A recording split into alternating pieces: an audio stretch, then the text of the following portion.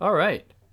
Back again with Ben to talk about L'étourdi.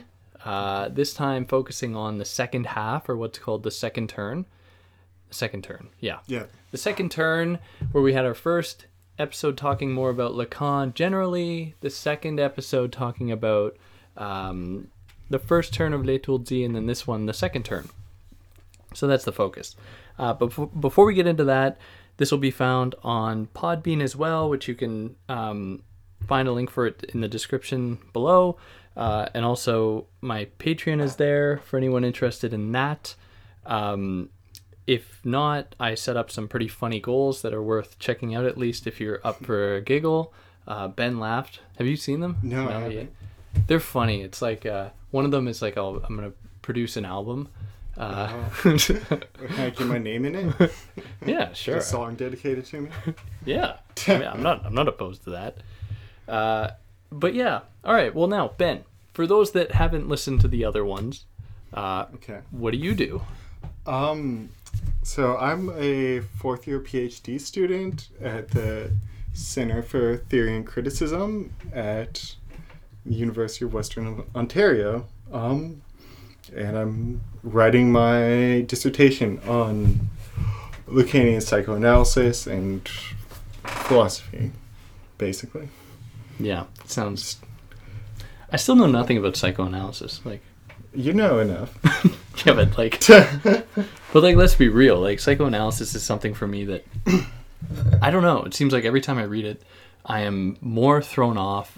Not because I disagree, but because I have trouble, like... Okay, this is my problem. Okay. I don't know what the psychoanalyst is supposed to do.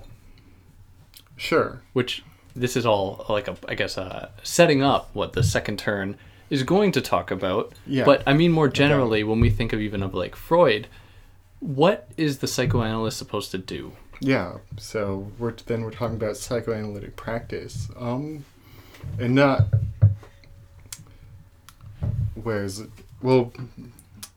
yeah. So I mean, psychoanalysis is like very much a form of like psychotherapy, like to treat mental disturbances, and like it works through talk therapy. And I mean, you'll often hear non-psychoanalytically inclined people say things like, oh yeah, like we might use psychoanalytic theory, but like there's like Freud's theories have been debunked or whatever, like we don't practice psychoanalysis, but like we very much do. There are like Lacanian schools in like Toronto, in New York, in California. Oh, wow, really? And like there's like very prominent in Europe, in France, of course. Fair enough, yeah. And in Latin America. Really? Yeah. How do they differ, like Lacanian schools from like a Freudian one, if you know? Like, Well, I would think that like the Lacanian schools focus more on language. Sure. For sure. Yeah. And linguistic interpretation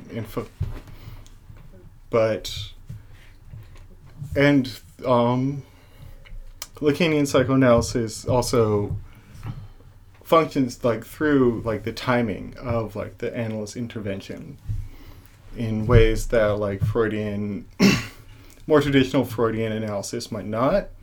So like there's early in Lacan's career, like he got kicked out of one of the first schools, the first international associations, for what was called the short session.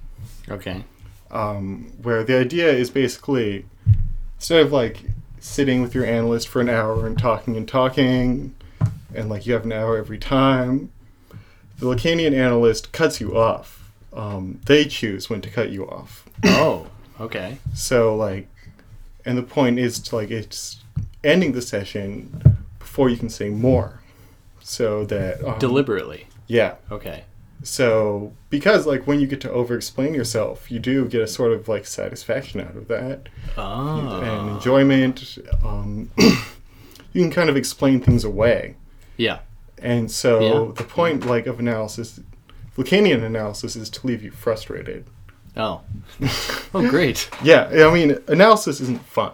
Yeah. And I should say that like I haven't been analyzed, which, depending who you are, may like totally disqualify everything I have to say. But like, I think especially in the North American context, that doesn't matter so much. Yeah.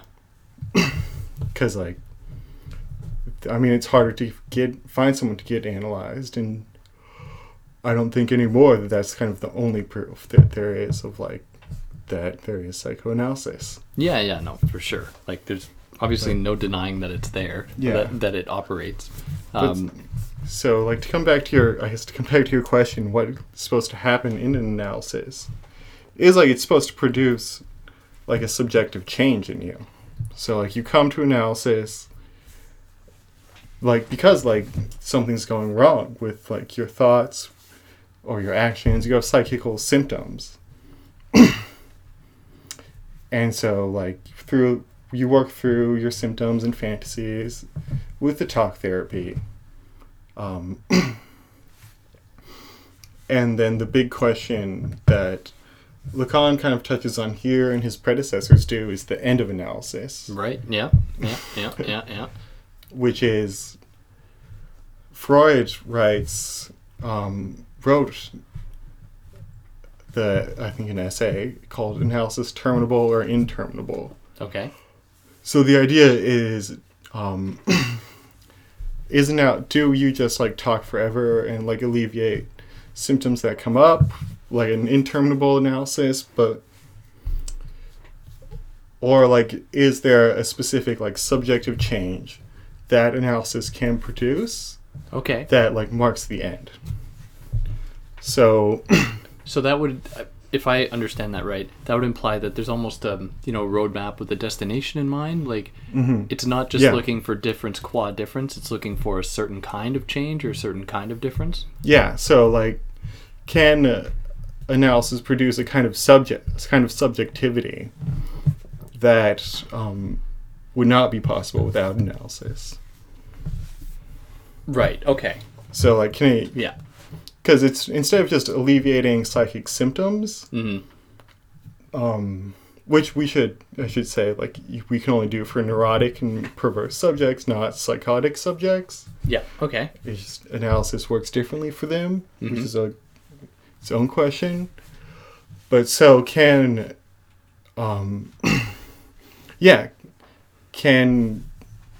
analysis take a neurotic subject and produce, like, change their subjective structure, basically. Yeah. Produce, like, an analyzed subject or something. Yeah. Oh, that's fair. I mean, that's important to know you want to know whether or not you're an analyst, what kind of subjective structure they have, too. And do you need to undergo this kind of change to become an analyst? Oh, I see. Big question. So, okay. And that hinges on whether or not there is an end to an analysis, too. So the analyst is supposed to embody actually, I'm going to phrase this like a question. Should the analyst embody the change that they want the person being analyzed to arrive at? Yeah. Well, I'm probably not. No, okay. But the idea is, like, do analysts need a certain subjective structure? Or right. You need, does analysis have to have a different aim for analysts? Because you can't become a certified psychoanalyst without being fully analyzed and being authorized. And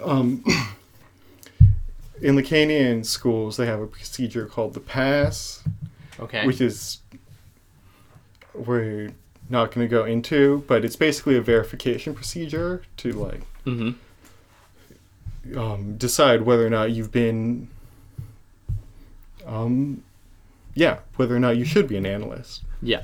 And part of that process, not to go into it too much, but is you having already had been analyzed? Yeah. Okay. Well, I guess so. And you have to, like, decide to undergo it, and you recount your analysis to, I think, 2 people, and then they recount it to a panel.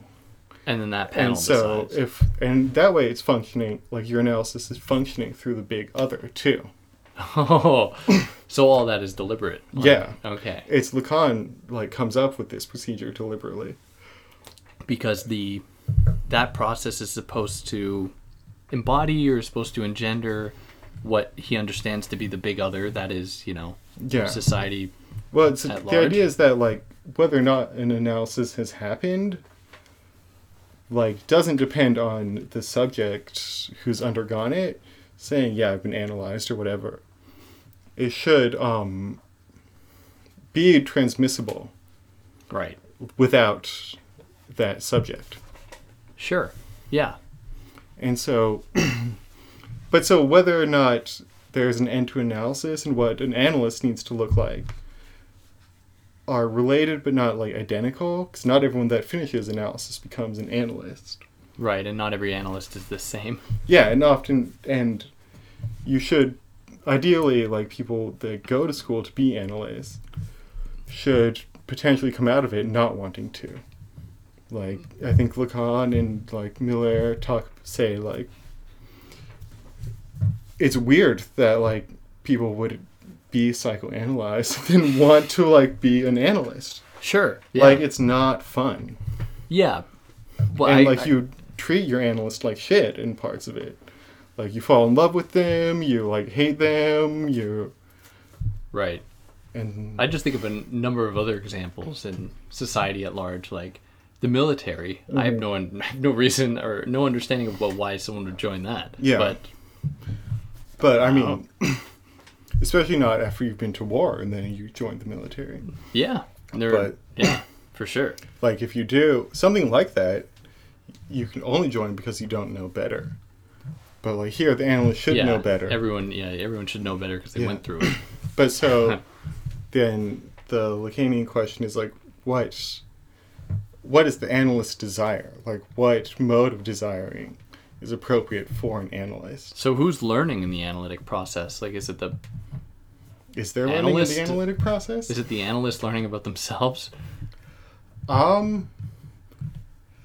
Well, no, it's the analysis. So we talk about in the analytic situation, there's the analyst and the analysand Yeah. instead of the analyst and the patient, because really it's the analysand who does most of the work. Yeah. Like, you interpret your own symptoms and everything.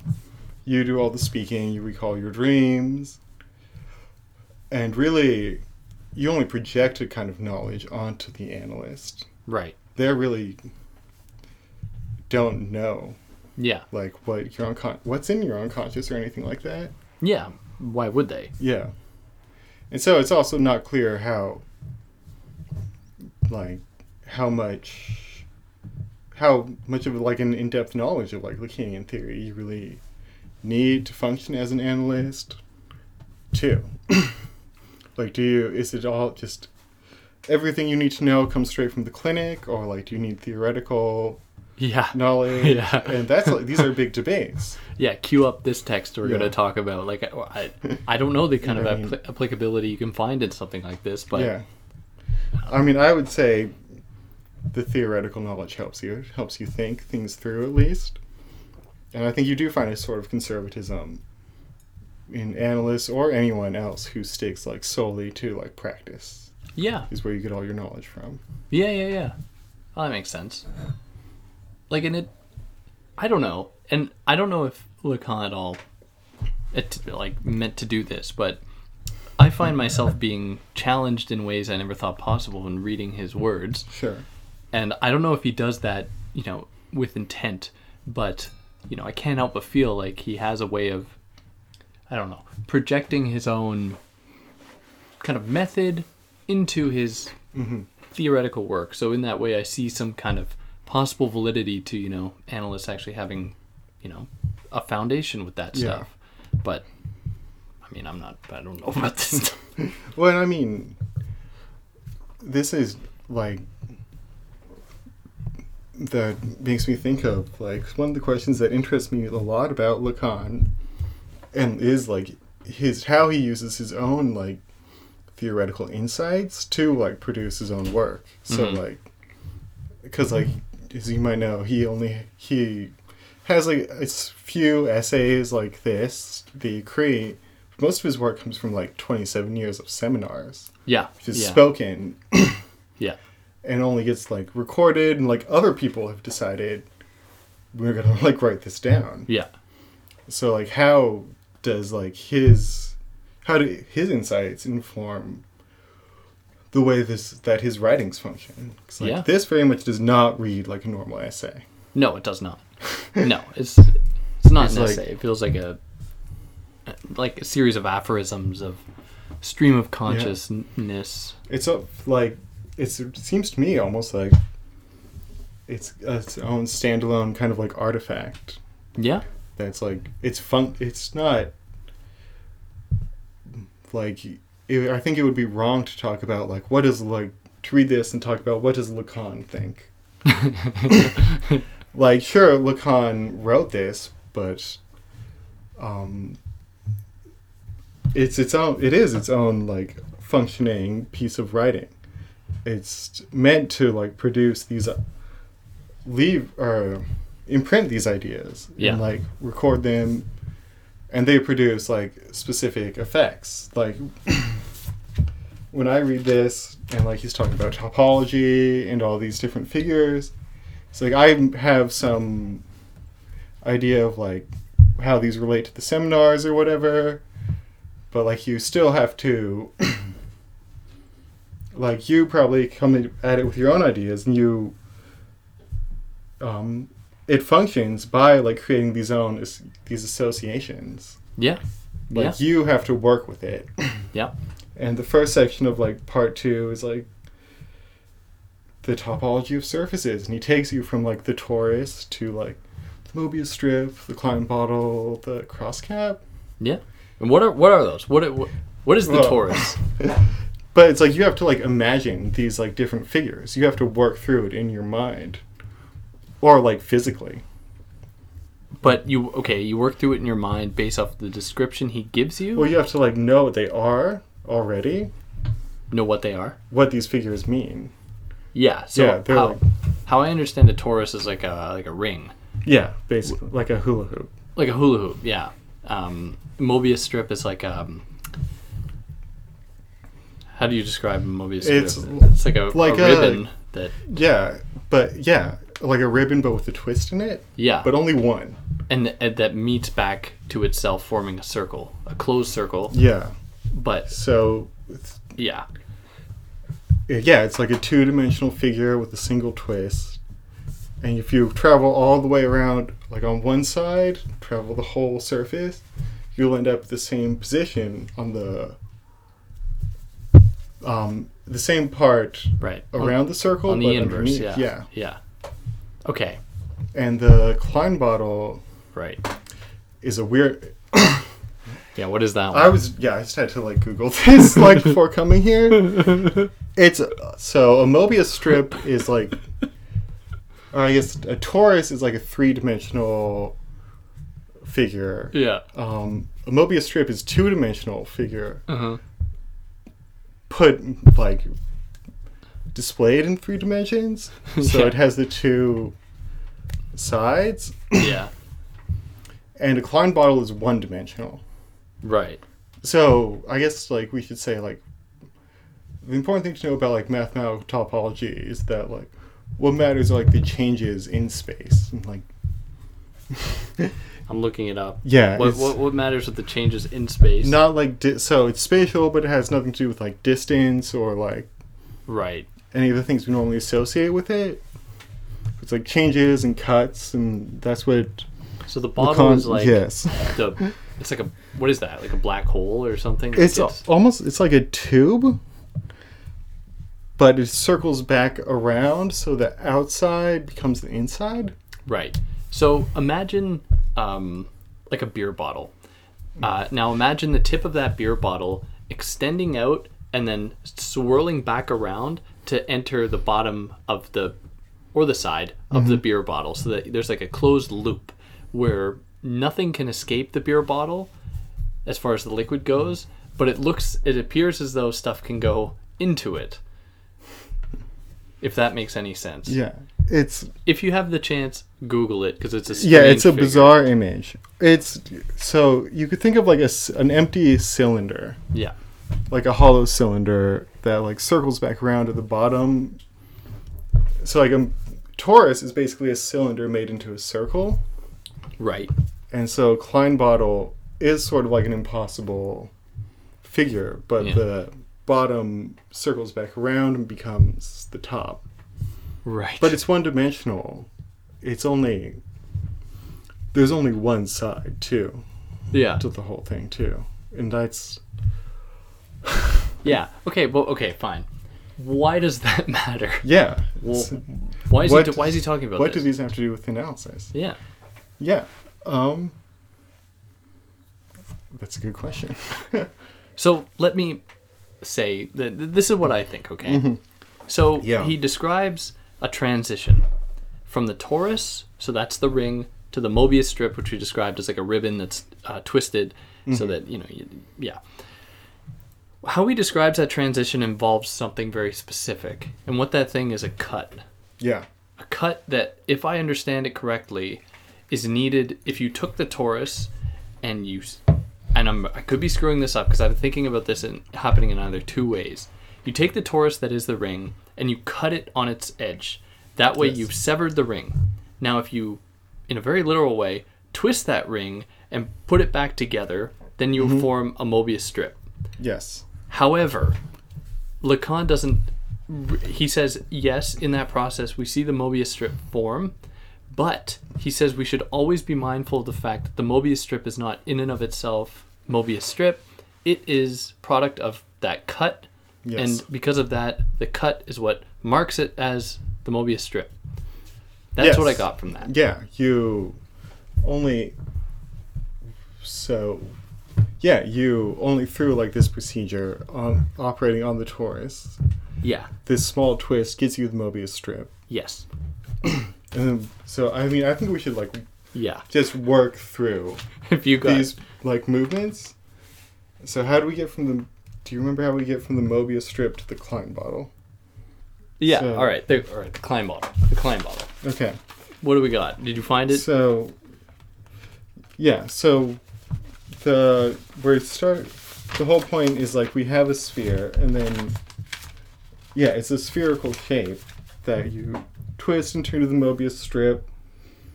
And he just is describing the transition from a Mobius strip to the Klein bottle as something about putting a hole in the Mobius strip. Right. So you're turning a disc. It's turning a disc into a hole. Yes. Okay. That circles back around on itself. Because that is exactly what the Klein bottle is. Yeah. It is something that comes back. Okay. Whereas the Mobius strip comes back to itself from one point back to another point, the Klein bottle bends its own figure to arrive into itself. It doesn't attach to itself. It goes into itself in a way that makes it look as though it's even more dimensional. It has more dimensions to it, but it in fact does not. Right? Yeah. It's regressing while giving us something of a depth that is only produced by more cuts, almost. Yeah, it's sort of by creating a hole. So whereas the Mobius strip, you simply cut the ring and twist it. Here we're creating a hole. Right. And circling it back around. And then you really do have to look at these images. They're impossible images. And are just it's not we are describing them poorly. But we couldn't describe them in such a way that you could not listen to them. Yeah. And then the cross cap. Right.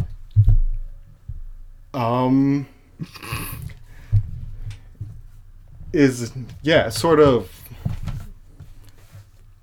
I mean, I don't even know. Can we? Yeah, cross cap. Yeah. So yeah, the cross cap. The cut that we perform another cut after the Klein bottle, and there's basically like one of the sides flips, and the two sides meet each other, but are distinguished by the cut. They're split. Yeah. And form the same sort of spherical space. Yeah. Well, it's not. I mean, it's because it's topology. It's not really a sphere because what matters is like that. There's the cut. Yeah. So then, like, why are we talking about these figures? I mean, I don't. Here. I will. If you can humor me, this is what I understood from it. Because I was asking myself that, why does it matter? Yeah. Why do these cuts matter? Why is he talking about these surfaces? Well, to me, he's describing successive phases, and each of these phases coming about via a certain cut. Yes. What I also interpret as being a kind of the infliction of some kind of intervention. And in a sense, I see that as being, and could be way off base, but like the psychoanalytic process is that act of, I have two possible answers. Either the act of recognizing the cuts and being able to tell a person, over time, or get the person to tell themselves, or it is the act of inflicting the cuts to promote that. Now, I don't know which it is, if it's both. It's both. Okay. Probably. I mean, yeah, like when we ask, like, what does the psychoanalyst do?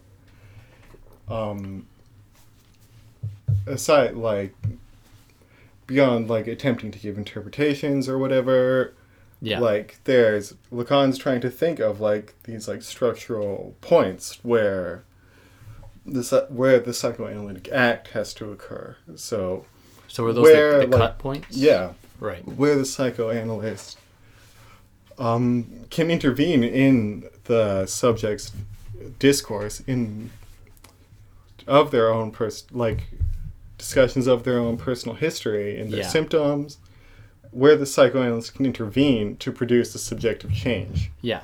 Instead of letting them like explain it away or whatever else. Yeah. So by putting these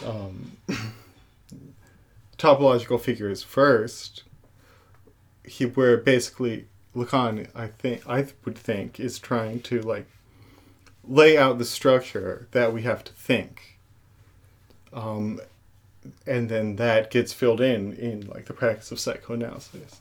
Right. So he says later, like structure, like topology is structure.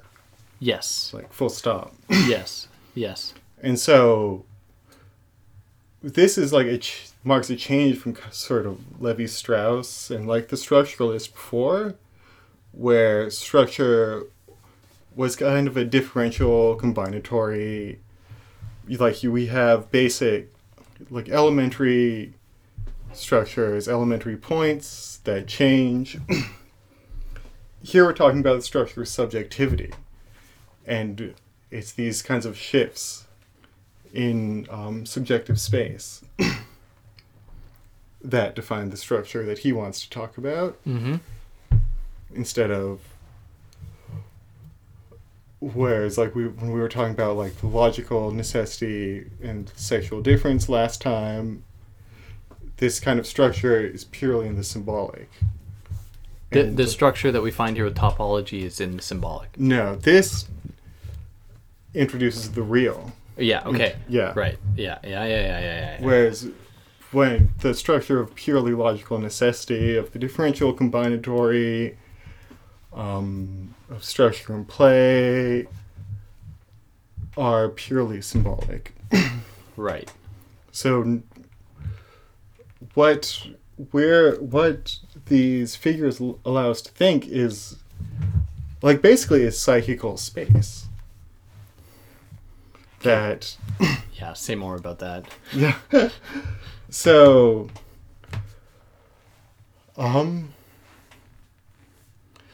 So, psychical space is like basically like the space that Kant describes in the Transcendental Aesthetic.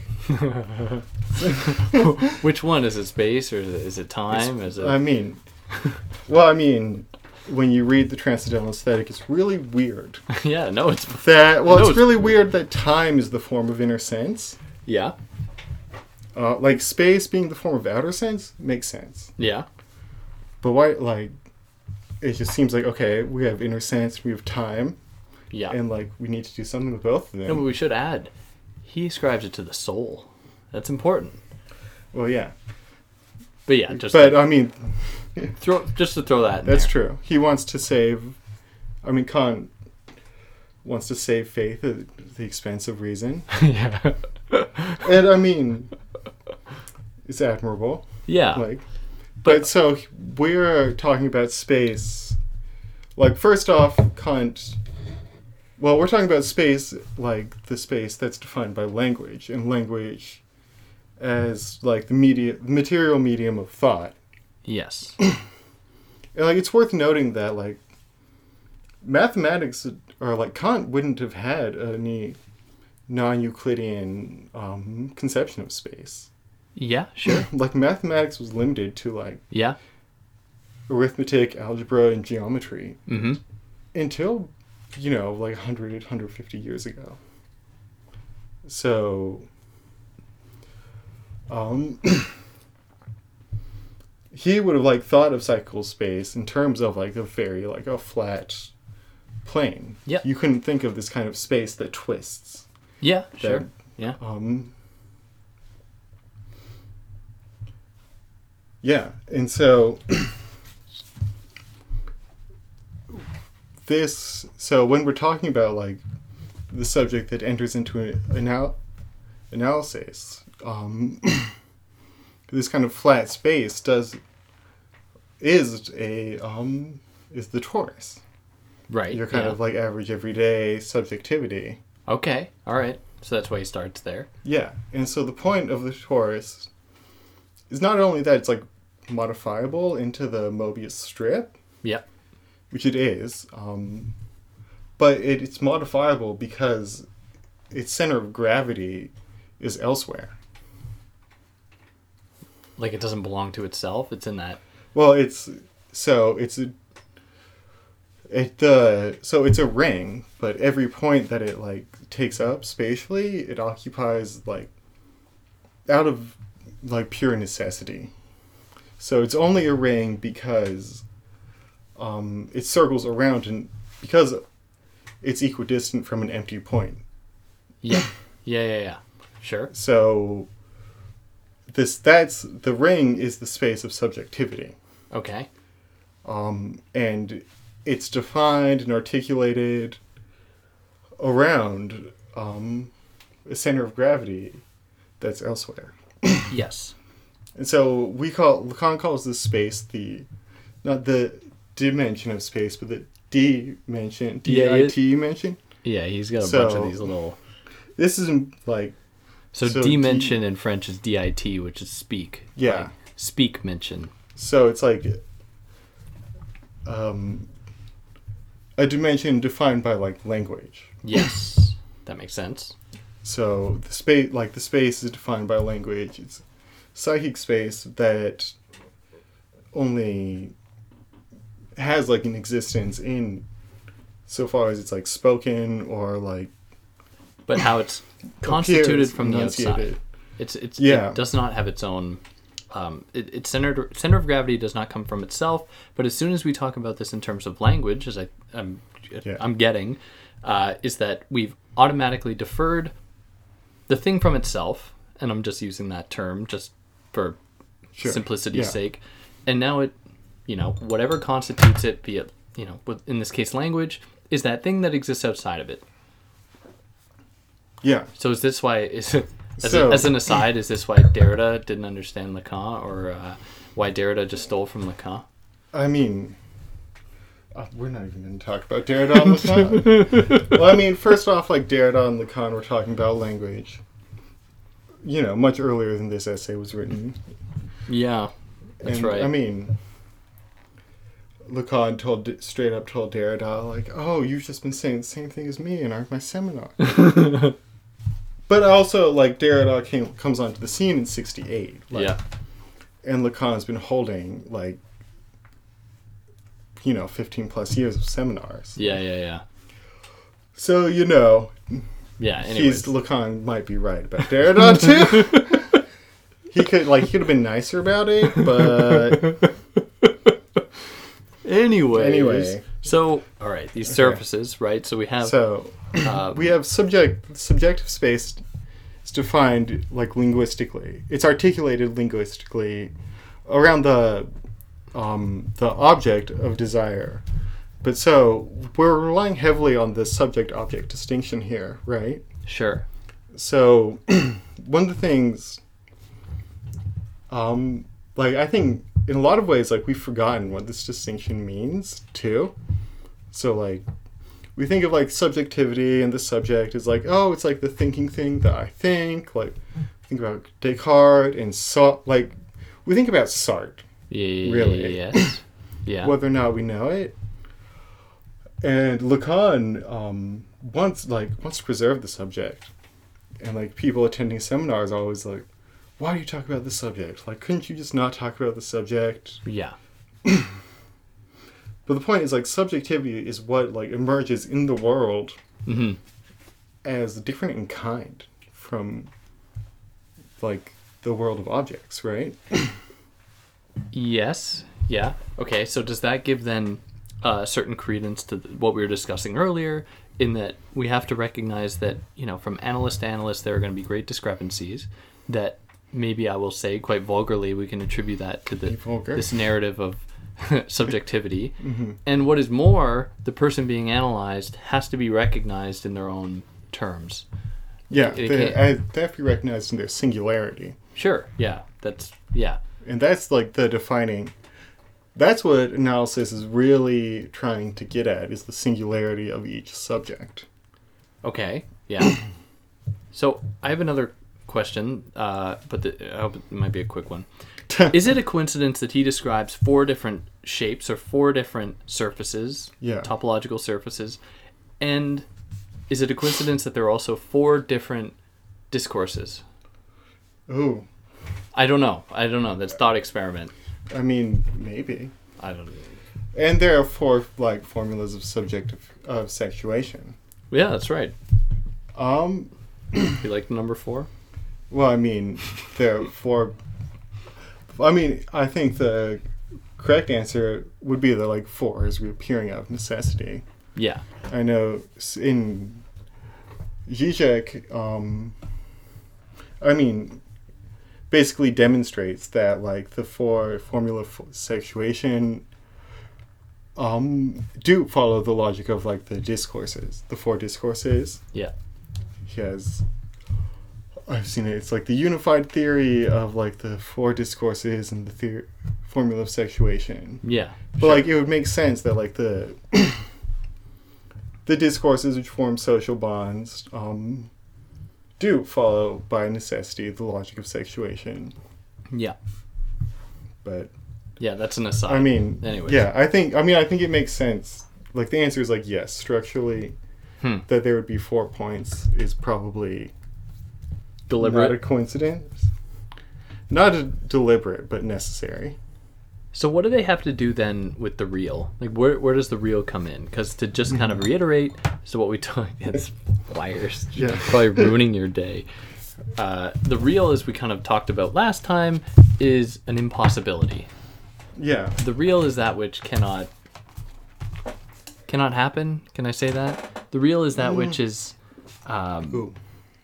No, because the point of the real is that it does happen. But I thought it was like it's the impossible. The non-sexual relationship, which is an impossibility. Mm-hmm. Yeah, it's an impossibility that happens anyway. That can happen anyway. Right. Okay. So it's an impossibility. We're talking about love, or not just that, like, it's you put it out of the picture. Like, the Kantian, like, thing in itself is an impossibility in that it's simply excluded. Okay, yeah. Whereas the Lacanian real is like distinct from like the thing itself and the noumena because it produces effects in psychic space, and it does so by way of like the logical necessity that the formula sexuation lay out. And so that's why we can talk about psychical space topologically in terms of the torus, the Mobius strip, the Klein bottle, and the crosscap. Yeah, yeah. It is like these it is because the real intervenes in psychic space and in the symbolic. Yeah. And is different from meaning, from reality, from this sort of like coherent space that you find Kant insisting on. Because I mean, the real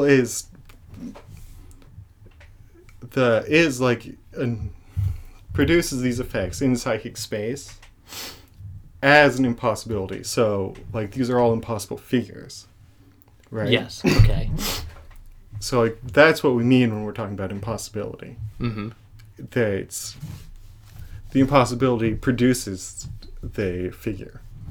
It produces the structure of psychic space. Yes.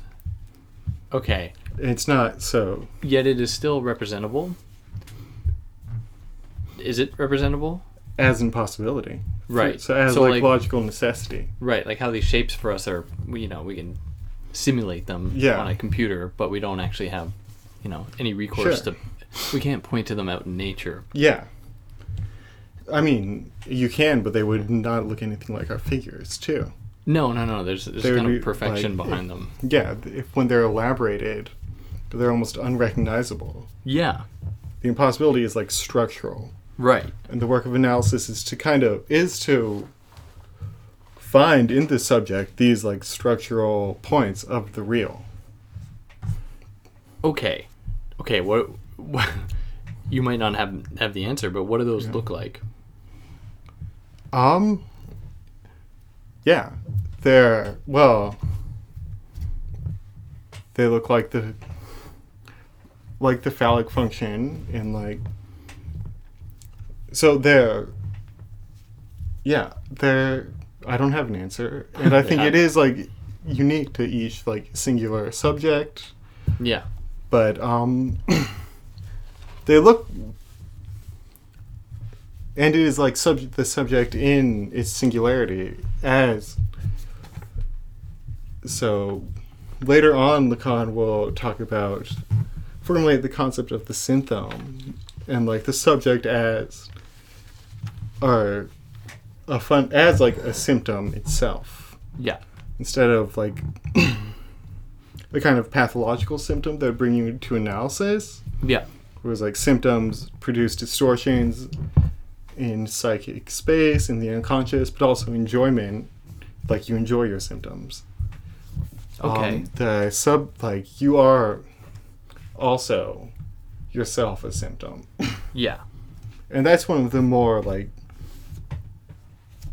radical implications of like Lacanian psychoanalysis. Is like I mentioned the distinction between subjectivity and like objectivity. The subject-object distinction is like as like speaking beings, we are like literally like symptomatic like points in like reality as such, in the universe, in whatever.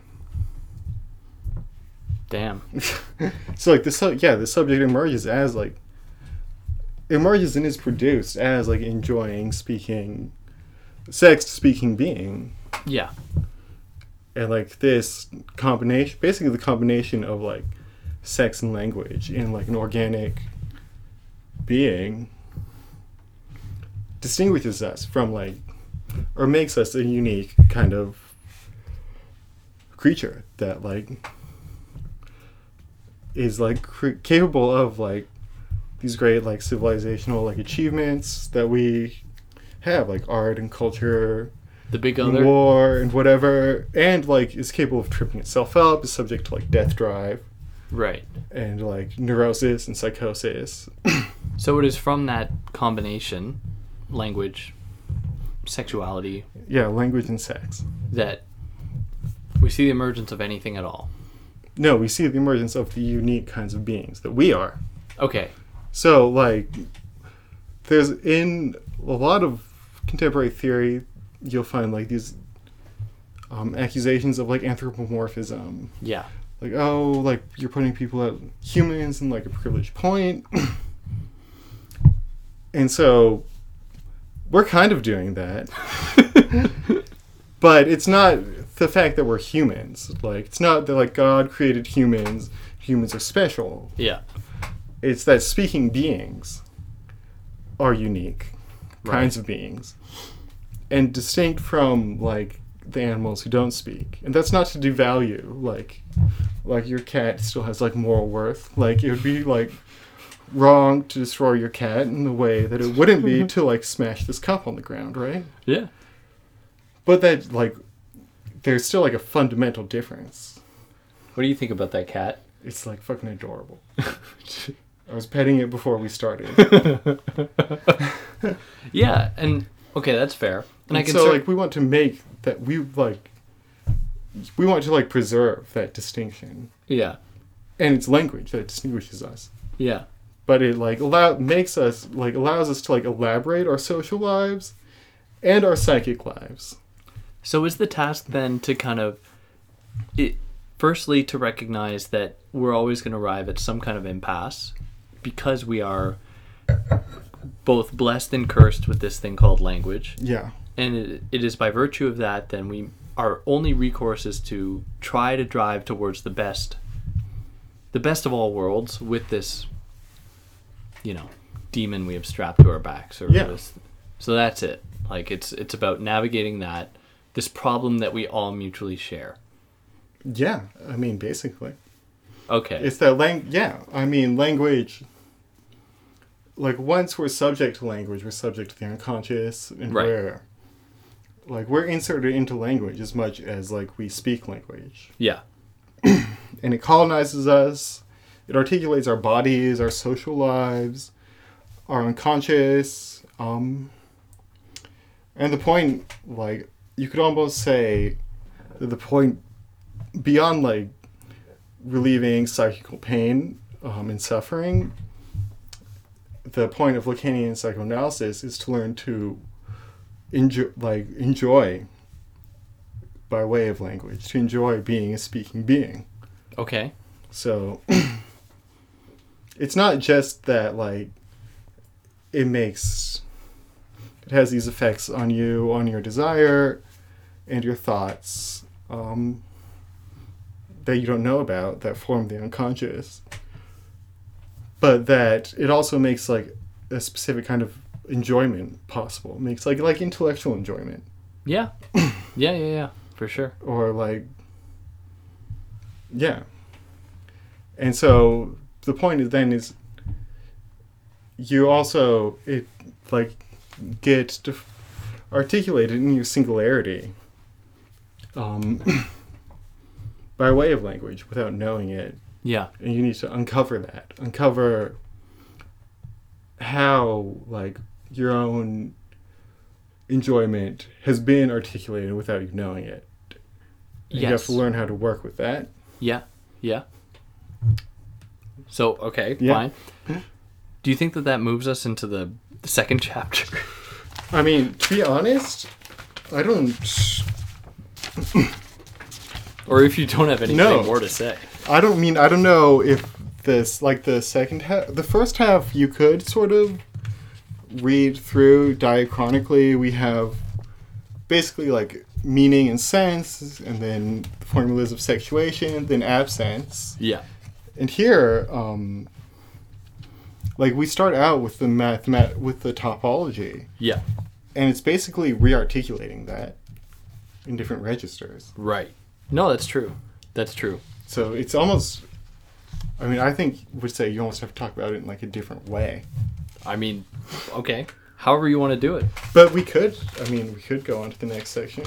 I'm open for anything. If you're like, if you want to represent this in that way, I mean, let's do it. It's because I would. So, I mean, I don't think there's any, like, especially after reading this text, I was trying to think, like, well, like, what is this? Like, what happened? Right? Like, I mean, do you have an answer?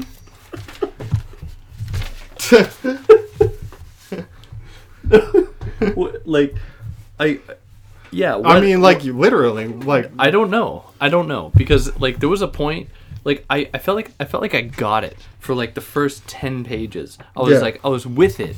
I got the topology. I thought I got the topology. Chapter 2, it talks about like the role of the analyst, which we've already pretty much talked about. Yeah. And then it goes into like this weird section. Yeah, about page 10. Yeah, when it's structure. It lost me. I was gone. It messed me up. Same. But that's about where I stopped highlighting.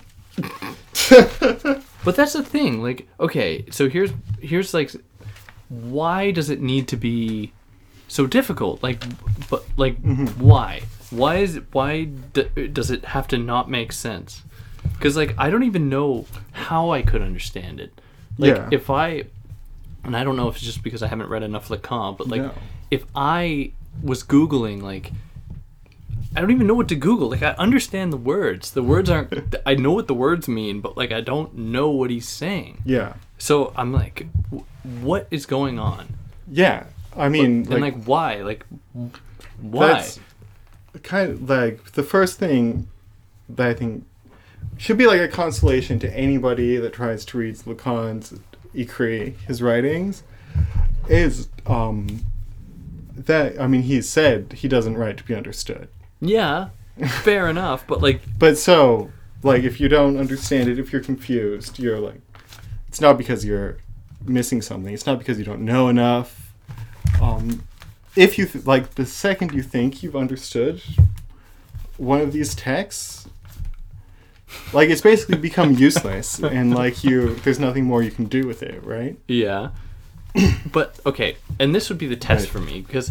There's part of me is like, dude, I feel like you were just, I don't know what was going on. You were just writing this stuff out as it was coming to you. You didn't read it over. You weren't like trying to worry if it made sense. And I would forgive that if like I could sit down with him and he would, and you already kind of suggested that he wouldn't do this, but like if I could get an answer out of him as to what he was doing here, and then like a week later he'd give me the same answer. Then I'd be like, okay, there's something here. Yeah. And I want to know what that thing is. But, like, I'm reading it, and I'm like, I don't know what the thing is. I don't know what words he's using. Or I don't know how he's getting at the thing that I don't know what he's getting at. And I don't even know if he's, like, himself is sure that he knows what he's doing in this process. Sure. So are you confident that he is, like, or was, like, absolutely... down with what he did here and was like, yeah, that was the only way I could explain this thing? Well, I mean, like, he does say that this is like a synthesis of his, like, basically of like his thought up to this point, what his conception of analysis. And what year was this again? Not 2010, Jesus. Yeah, 2010. So in the 70s? Yeah, I couldn't tell you what year, but it's written during Seminar 19 or worse, published during Seminar 20. Right. Encore. And or worse has like just been translated into English like last year. Mm-hmm. So we're kind of just registering this late part of his thought. And like or worse is by far the hardest seminar I've read. Harder. This isn't a seminar, but like harder than this. I mean, it's on par with this. So this is almost.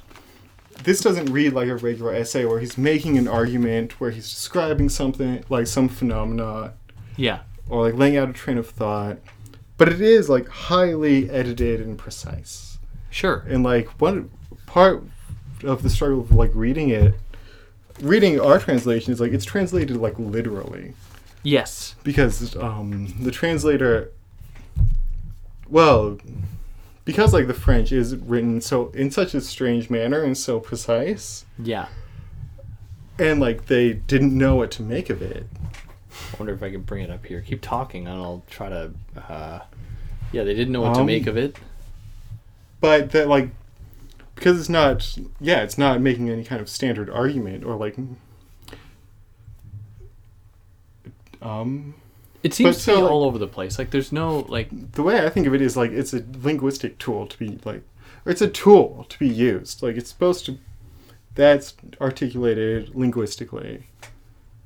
Like, you're not, we could sit down and try and parse it word for word, line by line, or whatever. Yeah. And you would spend the rest of your life doing that. And you wouldn't really get anywhere. But it does lay down the formulas of punctuation in writing for the first time. This is the first time in his career we see that. No, he works on them in his seminars. Right. He spends 3 years working them out. The seminars 18, 19, and finalizes them in 20 after this. But they're published here, I believe, for the first time. But yeah, it's the way I read it is as something you have to do something with. Yeah. And I don't know what that thing is. And I was trying to find the real version here, the French version, because I checked it out another time and we talked about this off speaker or off microphone. And the translation is really is word for word the translation. But the translation isn't it isn't bad. It's just not good. If I could say it that way. There are things that can't be translated. There's the dimension thing, the speak mention that you can't translate that. And there's another one that's après-midi, which would be afternoon, but the play is après-midi, after I've said, or after I've told myself, I guess to some extent, that he plays with the afternoon thing, and I don't know why, but he does. So there are certain things that can't be translated, but as for the general language, I feel like it might just be difficult to translate Lacan. I don't know, because I haven't translated it. But if you just do it word for word, the magic is going to be gone. Because one of the specific things that I pick out, and that the translator would shy away from, and it's really difficult, is that in French you can have a pronoun le or la, which is pretty much it in English. Yeah. So what often happens in French is that you could be reading a sentence and the subject that the le or the la corresponds to, you can easily pick out, because if you know the gender of the thing, you can know when they say they make reference to it later because they use le and not la. And they're talking about that thing. Whereas in the translation, they would just say it. And in English, we don't have that. So we're at least there were moments when I'm I don't know if you're talking about, you mentioned a few things here. I don't know which one you're talking about. Whereas French has a way to kind of get around that. It's much more, you can almost hold more in a sentence. You can hold more in a sentence. And that's why French has longer sentences. Just generally the French language, they use longer sentences. And I mean, honestly, I think English speakers should not be shy away from using the same word more than once in a sentence. For this exact reason. Yeah. But, I mean, it does, it allows a kind of, displacement and, ease of speaking. Yeah. And it makes the meaning more, the meaning, appears in your mind almost more easily. And I think what we're working with here with this essay is very much a linguistic thing that's has an existence. The point is to create, I would think, is to create something that has a kind of existence that doesn't necessarily need to refer to like, or without like reference to its meaning. Yeah. That like it continues to produce effects. Yeah. Meaning effects, of course, linguistic effects, but something transmissible that's not limited to some like interpretation or some like to what Lacan really meant or like some phenomena that it's referring to. Yeah. It is the phenomena that it's referring to. Yeah. Yeah. It is like it's referring to like structural like necessities, logical, topological necessities. Yeah. And like but it's not so much like trying to tell you what they are, but like displaying them for you. Yeah, but that's interesting, right? Because he like feels the need to sketch them in some way or other. Yeah. Where he has to lay them down in writing. Yeah. And even to like kind of locate them within these four figures of the, you know, the ring or the torus ring or the torus, the Mobius strip, and all, you know, all the rest. It seems to be like, to me, I was wondering, like, what is the point of even doing that? If we want to talk about like a, I guess, unstable kind of subject, or one that kind of arrives via certain cuts. Yeah. I don't know why he needs to almost give it these literal images that I find, like, for my own part, and this is me just trying to get into the Lacanian mind frame, like, would seem to restrict, you know, what then subjectivity could mean. Because then it's like, oh, I know, you're in this phase, or I know, you're here. Which, maybe that's what they want to do, because that's part of the project. Yeah. But, like, yeah, I don't know. If you have anything to say to that. Okay. So, yeah, the question is it to talk about like subjective structure in terms of like these kind of like basically to talk about in terms of like these structural points. I would say no, it's not more restrictive. Like we think about people like to talk about these like proliferation of difference, of infinite difference or whatever. Yeah. We think that anything goes, like whatever. There's more, but really the like this is like an old point from structuralism. So that it's only within limits, like defined limits and rules, that like we find infinite proliferation. Yeah. So like yeah, okay, there's subjective difference. Like each of us is like singular because we're articulated within these very precise like logical like rules. We like our articulation follows like logical necessity. Yes. Like yes. So do you hate Deleuze? No, I mean I think Deleuze. I know Deleuze knows this. Okay. And Derrida knows this. Like when we talk about like Derrida's essay Structure and Play. Like we often think about like play is somehow opposed to structure, right? And that's like fundamentally not true. Mm-hmm. So think about any like a board game. Yeah. Playing the game is only possible because you have set rules. So like if we take a deck of cards and we don't have any rules for what we're going to do with them. Yeah. Like okay, what next? We'll look at them. Yeah. Like we'll throw them around or whatever. Like but that we might have wicked fun doing. Yeah. But you can only do like one or two things and they're all like kind of stupid. Right? But once we started playing making up rules, like like something to do with like higher and lower cards, like now you can start doing things, and now like you get you can have like an infinite variety of like the game, like the infinite instantiations. Yeah. Right? Yeah. So what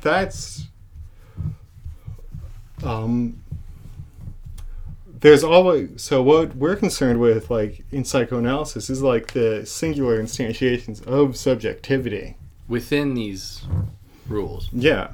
And so, like, and the rules of, like, logical necessity, not, like, cultural norms, or things like that, which follow the same kind of rules of subjectivity as subjectivity, which is why, like, Lacanian psychoanalysis has been so, like, usefully, I guess, applied outside of the clinic. Yeah. So it follows the same rules. But it's like there's infinite singular subjects possible with, like, one rule or 4. Yeah. So, but there's greater, like, variety. Sure.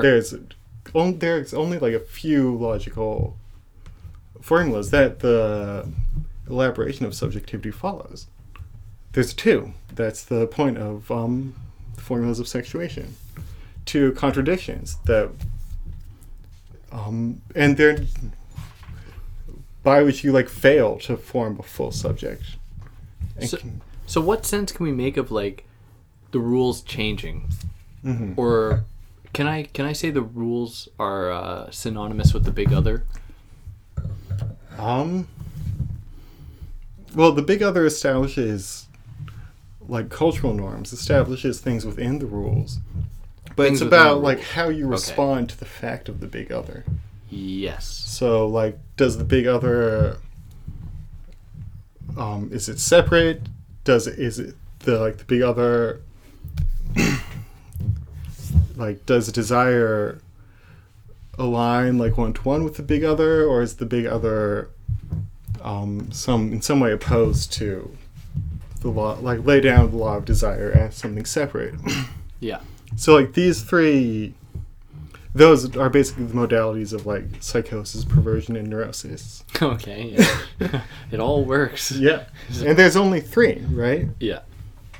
And then, like, what the big other is and says is elaborated, like, within these structures.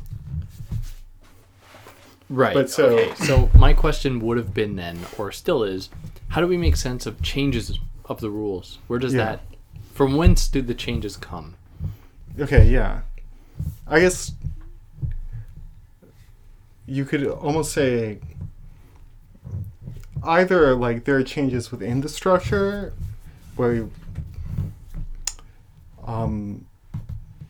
like, within, like, you change what, like, occupies key structural points or something like that, like, and then we're talking about, like, in staying in the 4 discourses, what is, like, the like, defining, what's the word, what's, like, the organizing principle In Lacan, of, like, for a subject or for a social formation. the organizing principle. Yeah, so you can talk about changing the organizing principle. Are you still looking for another word? No. Oh, okay. The organizing principle. Yeah, yeah. So the master signifier in Lacan. Yeah. Or, like, so if you want to talk about changes in the big other, you can talk about changing the organizing principle of the big other, or changing your relation to the big other. So, and then we're talking about a shift from the all to the not all. Christ. I mean, that's, like, the thing. Is, like, you feel like a lot of people, like, feel trapped. Like, you read Lacan or listen to Lacanians talking, it's like you feel trapped in every point. Yeah. But also, like, you're stuck in these impossibilities. There's no way out. Like, it doesn't sound good. Like, I don't know why. Like we live under, like, the horrors of, like, capitalism and colonialism, and, like, we live in, like, a horrible social world. I don't know why you'd think we would have good things to say. Yeah. Like, why our diagnosis would be anything other than, like, what follows from like the way our social world is elaborated is Yeah. like that you're fucked. Yeah. I mean, it makes sense. Yeah. But so like the point is like that it's still like nothing good follows of necessity from these social structures. Right? From Yeah. capitalism, from colonialism. But that doesn't mean that nothing outside of these structures can't emerge. That's interesting to me because Yeah. Nothing like within capitalism will ever produce like of necessity another like mode of production. But with the laws of capital defined, we can think of like the laws of another kind of mode of production or something like that. yes. And that's So moving it it beyond it what's comes going. from the inside, yet does not. Well, by like thinking of how this is sort of all, these structures are sort of all encompassing. Right. Like our social world and subjectivity, our like own innermost subjectivity. Yeah. You can't like, it's naive to think that like this is going to lead you to emancipation. Yeah. But it like makes it possible to think of something else. Maybe. Like something with like these structures defined. If it's possible that there's something else. Like outside of it, Another structure. another structure. There's no outside. Yeah. That's why Lacanian, like the diagnosis of Lacanian psychoanalysis, feels so claustrophobic. Right. Yeah. And like, oh, it's all encompassing. Oh, you're kind of being dogmatic. Like, first off, like, any other, like, your other, yeah, people, other schools of, like, contemporary thought, like Deleuzianism or whatever, are, like, much more, like, dogmatic and less creative, I would think. And like- shots fired. Yeah, for real. And like are not nearly as capable of dealing with social phenomena in their complexity and in their contradictions. Yeah. And make diagnoses like, oh, we need new possibilities of difference. Yeah. Or like whatever. That sound like utopian, or like we need to erase like the human, or Sure. but like we want to like no, we want to preserve like what we are is like speaking beings, and like we Yes. follow these like our lives and social world follow these like rules that like lead to what we the conditions we live in, not arbitrarily, Yes. and don't lead out. And there's no like metaphysical deep structure right. that's going to take us out. It's going to be like the Well, just in the contingent way that emergence of the real. In the way that you phrase that, to imply that a deep structure will take you out of structure just implies that It's you like know, nonsense. salvation by the thing that you're trying to avoid. Yeah. You're bringing, like, cashing theology back in. Yeah. Like, that there's some structure underlying, like, capitalism. Yeah. Is, like, is something you find in almost every other school of thought. Like, whether it's, like, Deleuzians talking about the rhizome, like, Zizek and Badiou, like, wonderfully make the point that, like, the rhizome is contemporary capitalism. Full Yes. stop. Or, like, other figures like Esposito talking about, like, immunitary paradigm, like, these deep structures that have to, in one way or another, lead to, like, our contemporary social formations. And as a good Marxist, like, I'm going to insist that's defined by capitalism, by Yeah. the economic mode of production. Sure. You're couching some, like, theological principle in, like, something about, like, the kind of, like, creatures that we are, or something, like, leads to capitalism, or something about, like, something from without, like, is making us act this way. Yeah. Yeah. And the kind of Lacanian explanation is that, like, like, it doesn't matter so much what underlies this. There is no, but that this is like a self-reproducing structure. Mm-hmm. And like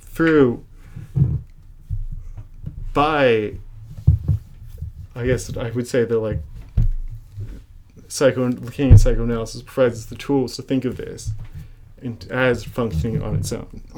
Right. And through subjects. Yeah.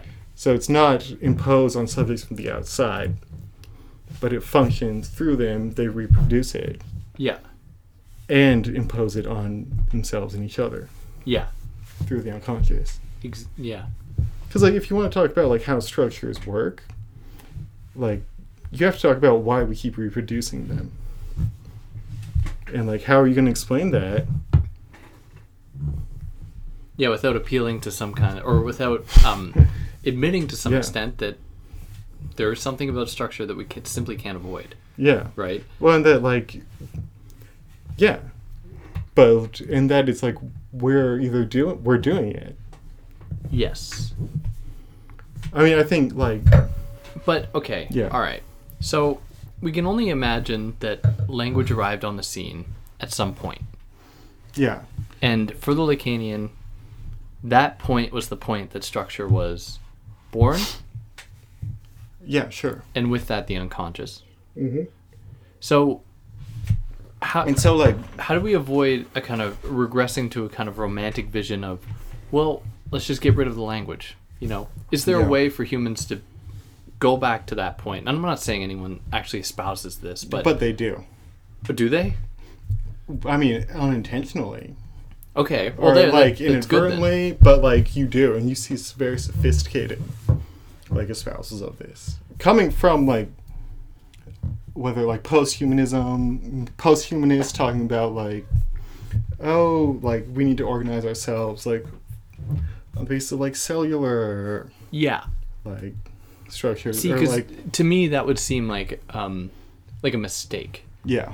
And the reason I say that is because it's an impossibility, or it's a possibility, but it's a possibility that could only be arrived to by like pretty messed up means. Yeah, like, for sure. It often leads to a sort of like these sort of like fascist solutions. Yes. Okay, so all that to say, like in the Lacanian paradigm, I see the possibility for the same kind of thing that you're challenging or that you fear. So yeah, and you kind of already I mean, why well, no, buy it. And like it is, I think, important to recognize that like we don't, or like to take up the kind of stances that I am, is to like kind of refuse this question of origins, like what's the origin of language? Yeah, like where does it all come from? Sure. And it's almost like it doesn't matter, like. So, like, Freud has this myth of, like, the primal father that we've talked about. This isn't, he says it almost as if it's a thing that's happened. And, like, some people have read it as if, like, yeah, Freud thinks this really happened. But it's more that it's a kind of structural necessity. Yes. That's created retroactively. Yeah. So, like Lacan, we haven't spoken about it, but one of the big points of like emphasizing language for psychoanalytic practice is that it introduces the retroactive action. Yeah. So signifiers produce meaning retroactively. Like the meaning of a sentence only appears at the very end. And likewise, like the origins of like our social formations of language only appear once they're fully formed, right? Yes. So if you want to talk about going back to some, like, explicitly or not, if we're thinking about going back to some, like, pre-linguistic mode of being, or, like, pre-capitalist social formation, going back to, like, primitive accumulation, these are all fantasies. Yeah. That are produced precisely by what you're trying to escape. For what end? For its own reproduction. So they're fantasies of the conditions that had to be possible for it to emerge. for it to emerge like naturally. When in reality, so like to return back to capitalism, like the myth of primal accumulation is that like there were some people that saved up money. Yeah. And like then like capitalism formed through like Yeah. saving and gumption. Well, like no, it formed through like the like Pan-African slave trade and like warfare and like all these like violent contingent acts. Yeah. So like it doesn't appear on the scene naturally, but it creates these images of that like of what would have made it possible to appear. Yeah. Yeah. To cover over its contingent appearance. Yeah. It's impossibility in what came before. Yeah, and if I can put it in other words, like it kind of whitewashes, you kind of suggesting this, but like it kind of whitewashes its history, because if it can frame the narrative in such a way, and even in the way that I described, like the coming into language as being just a single moment that does, a pretty big harm when it comes to actually, tracing, the genealogy of this development. Very much can be said about capitalism in the way that you said it, where it's a lot easier to kind of think back to a time when it didn't exist, because that you hop across the pond there, you forget about all the shit that made it possible in the first place, and then you can posit this kind of wonderful thing, thereby, perhaps inadvertently perpetuating it, because you are erasing its history, and if you erase its violent history, you're able to affirm it in ways that it couldn't do itself. It appreciates. So you're at least that's working how according to its like own logic too. Yeah. Yeah.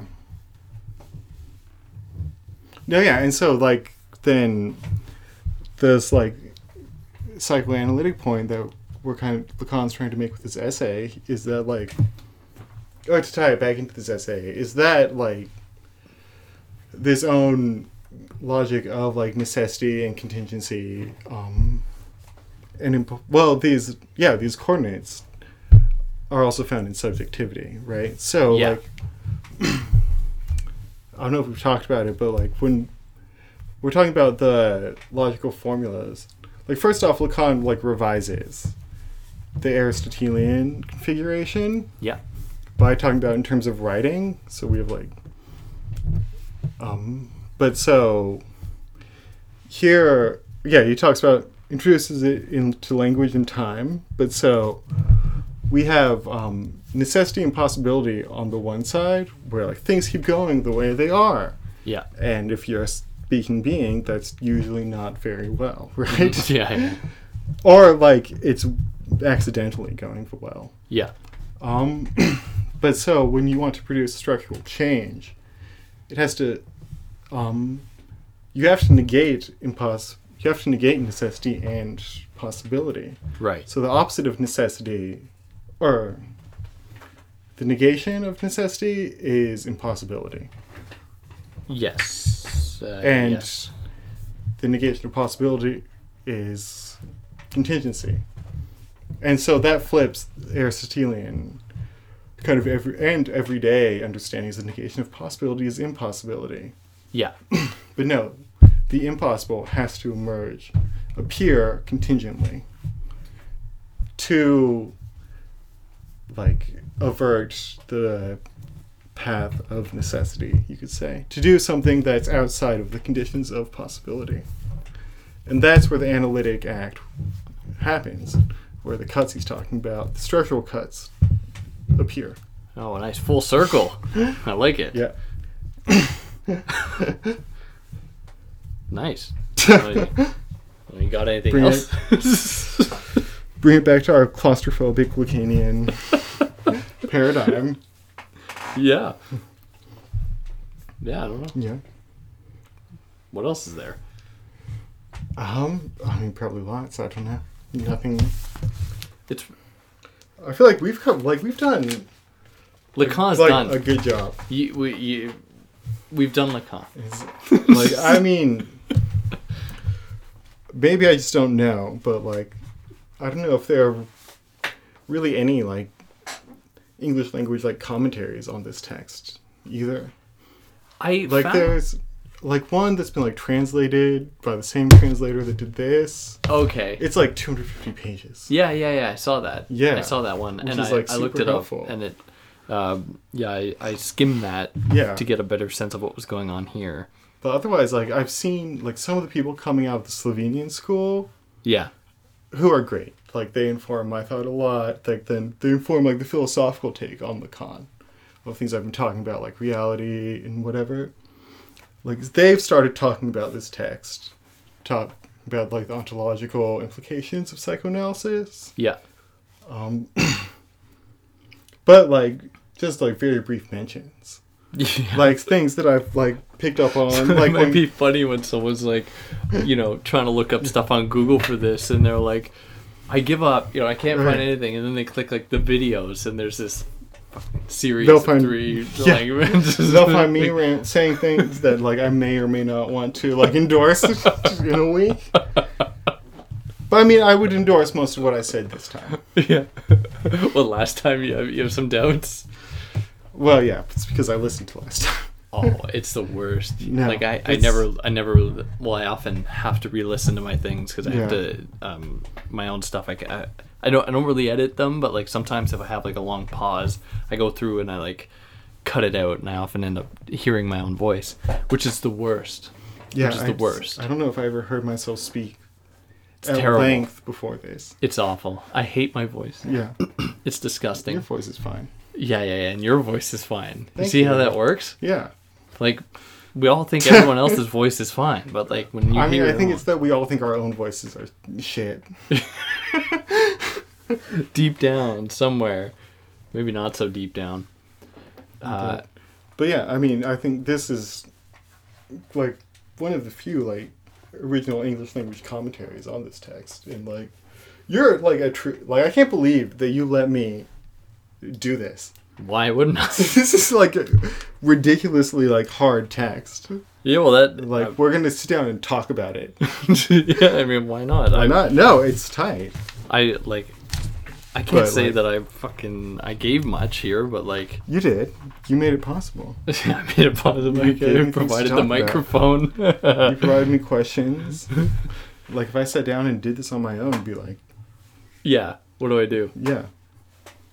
Yeah, I mean, So, yeah. I hope that people stumble upon this and actually find it useful. I'm sure they will. But with every like subsequent episode, like the numbers dwindle. Like, people are like, "Oh my god, like how are we gonna make it through Yeah. this?" But yeah, I don't know. You got anything else? No. I think we made good use of this text. Beat it to death. But like this is one Wow. we could if we we beat did go ourselves to death. like if this was a text we went line by line through or like section by section, you're very right. Like it's something you could do. Perhaps it's not the best way to read it, but it would take so long. Oh yeah. Holy Christ. Yeah, like I think the like large commentary I was talking about, or that I mentioned, on it. I think the introduction. I don't remember the author, but he's like, yeah, I did like 6-year seminar on Lacan's writings, and like this is the one that stuck out is like, we don't know, like I don't know what to say with it. I don't know what to do with it. Yeah. And it's like Lacan's writings are like hard. Yeah, they're Like hard. they're all like purposefully. Yeah. Yeah. And like this sticks out as like it's like resists commentary and like For sure. that's yeah. But I think we did a good job picking out like a few lines and like a few points. Because that's like all we could do. Yeah. That's all we could do. Exactly. Because like if it like no one would want to hear like 'cause it's funny because like almost the only way to actually talk about it would be to just read it. Yeah. Because like that's what it would ultimately come down to.